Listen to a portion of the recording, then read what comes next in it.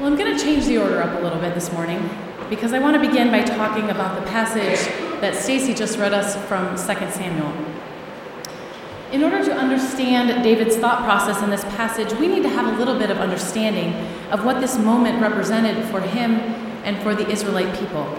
You might recall that just a few weeks ago, we heard the story of David's anointing by Samuel when God no longer wanted Saul to be king over Israel. At this point, several years have passed since that story, and the intervening time has been filled with violence and turmoil for David. He serves in Saul's court, at various times narrowly avoiding multiple attempts on his life as Saul becomes increasingly jealous of David's chosen status. I actually chose an image on the screen that's a painting by the Spanish Baroque artist Jose Leonardo, and this depicts one of the occasions on which Saul throws a spear at David in his own throne room. David is sent out in battle with the Israelite army, and he's successful despite the fact that Saul keeps giving him increasingly difficult tasks, including that of bringing back some very personal items from 100 Philistines in exchange for the right to marry one of Saul's daughters. Eventually, David has to flee for his life with a tiny band of rebels, leaving even that hard-earned wife behind, and he only assumes the throne once Saul is killed by those same Philistines. Despite their strained relationship, we're told that David mourned Saul's death. Then he is anointed king of Judah. That's the southern kingdom of Israel, which includes the city of Jerusalem, but there's still a lot of conflict in the north.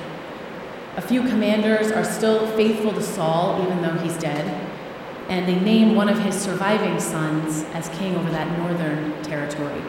Several altercations take place between representatives of these two kingdoms, and numerous people are killed in increasingly creative and grotesque ways, followed by an all-out war. God is on David's side, though, and he prevails in battle once again. Saul's son dies, and David is finally anointed ruler over what we now call the united monarchy of both the northern and the southern kingdom.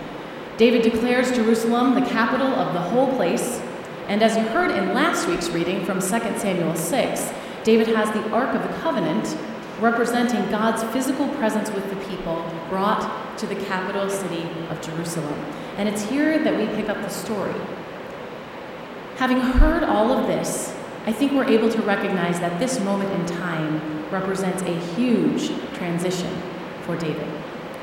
He's been a sheep herder, a nomad, a wanderer, a battle-hardened warrior, always traveling, sometimes fleeing, never able to rest in one place for very long. And now finally, David finds himself at home. It's almost as though he sits down and he takes a deep breath and he doesn't know what to do with himself. In our reading this morning from chapter 7, David's first instinct is to start a building project. It occurs to him that now he has a permanent home, but God is still living in a tent. I think it's important here that we try to put ourselves into an ancient mindset.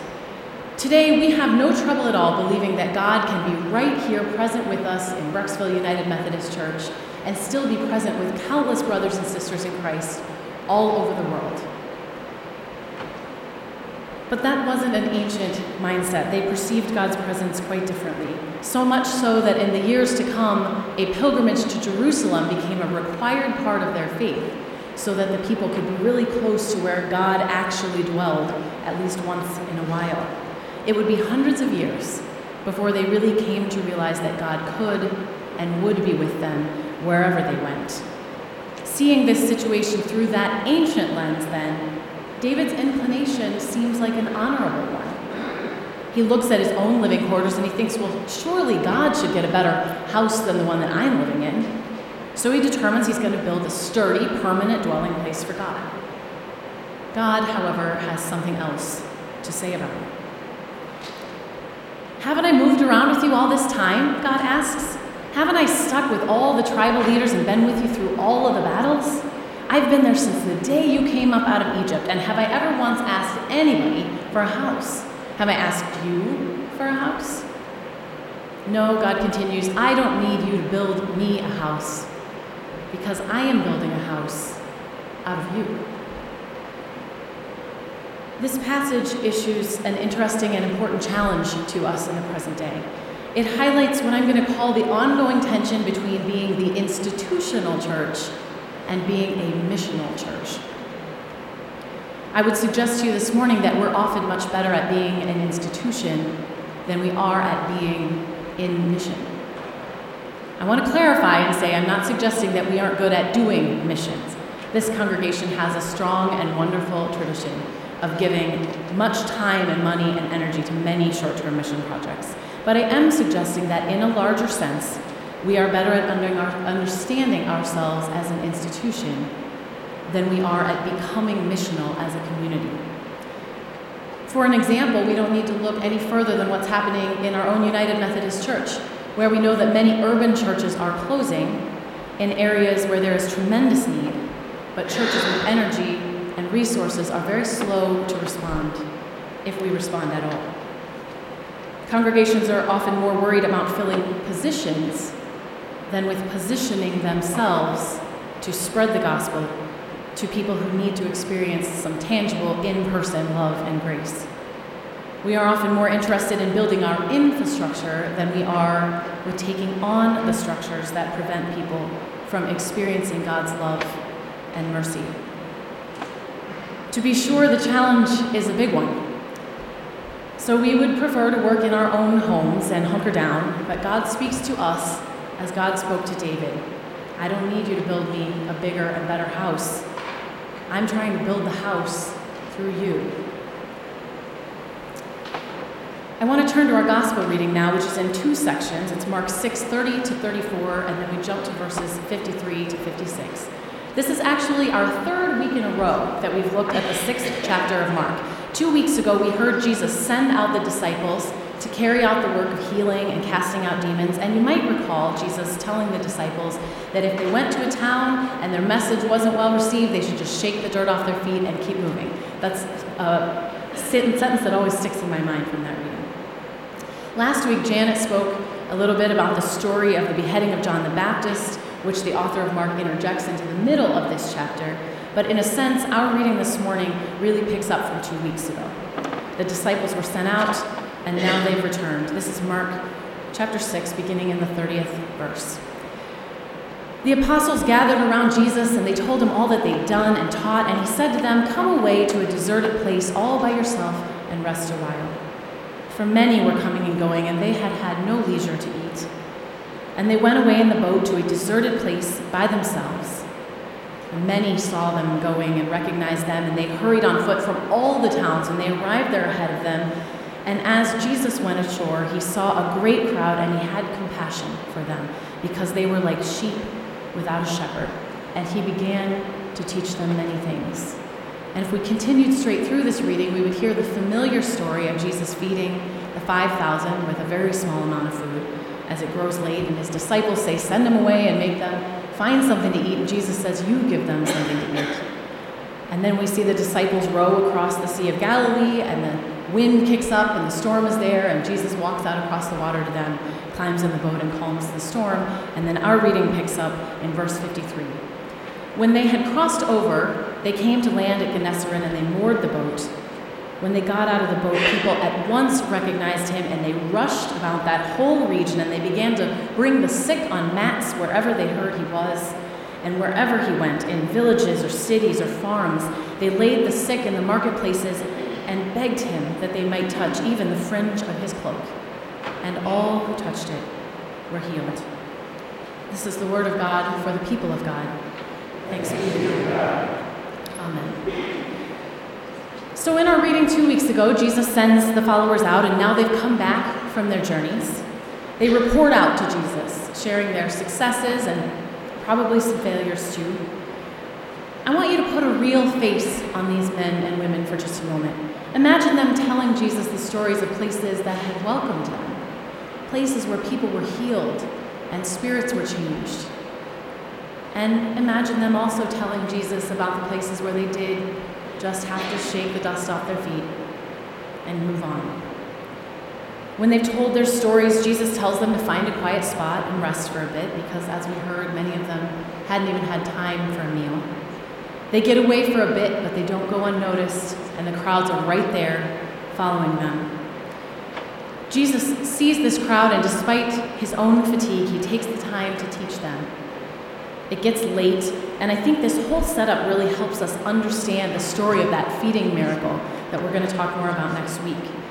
These followers of Jesus are tired. They've gotten this little short break, and Jesus is undoubtedly tired too, but faced with 7,000 hungry people, Jesus turns to his disciples and says, "You give them something to eat." I know you're tired. I know you don't see how this is going to work out. But keep moving, my friends. There's still work to do. Our task this morning isn't to dwell on the feeding miracle itself, but to recognize that throughout this passage, both Jesus and the disciples continue to rise above their own fatigue and their own perceived limitations, and they continue to meet the needs of the people around them again and again.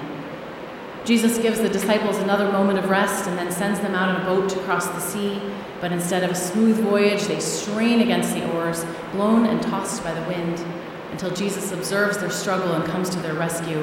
And when they reach the other side, their ministry immediately resumes, and they are right back at it in the full-time ministry of healing and meeting the needs of the people.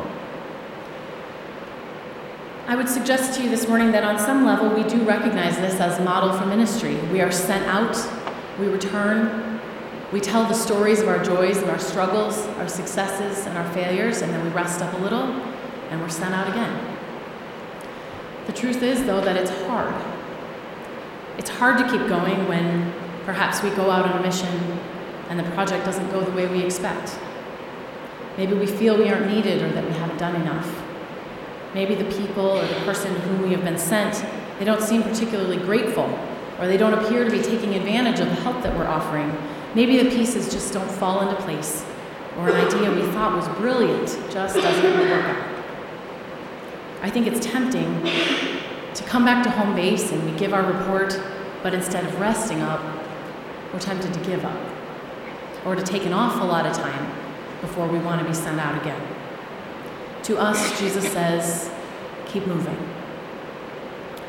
I want to say one more important thing this morning about the way I think we tend to hear a passage like this. We live in a culture that is deeply individualistic, and I don't say that as a statement of good or bad, but I think just a reality of the times in which we live. Our value is computed as a product of how much we have individually achieved at our job, how well we perform on our own exams, the marks that show up on our individual report card, the speed with which we rise through the ranks in our class or with our colleagues. So we hear a reading like this one, and we feel the pressure as individuals to do better, to be better.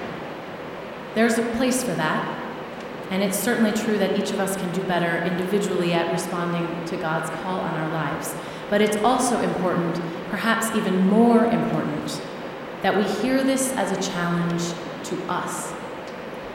It isn't enough to point fingers and say that you or you or you have to keep moving. We have to keep moving together.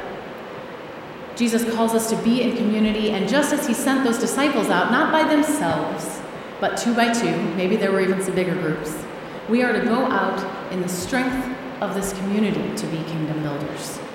To us as a body, Jesus said, I came to remind you that as comfortable as you are in your own home, you are not called to build a bigger and a better house for God. Just as God did with King David, God is working to build a better kingdom through you. As a community and as a congregation, we have successes and failures. We have ideas that work beautifully and ideas that don't work out at all. We try projects or classes sometimes that never quite seem to get off the ground, or they fizzle after a while. I believe it's important, though, that as a community, we take the time to tell those stories and express our disappointment when things don't work out, just as we do express our excitement when they do work out. And then we have to get back to the business of being sent out, of being creative, of being energetic about finding ways to share the good news of the gospel and keep building the kingdom. As a community of faith, we must resist the temptation to become too comfortable in our own home. Jesus calls us to keep moving. Amen.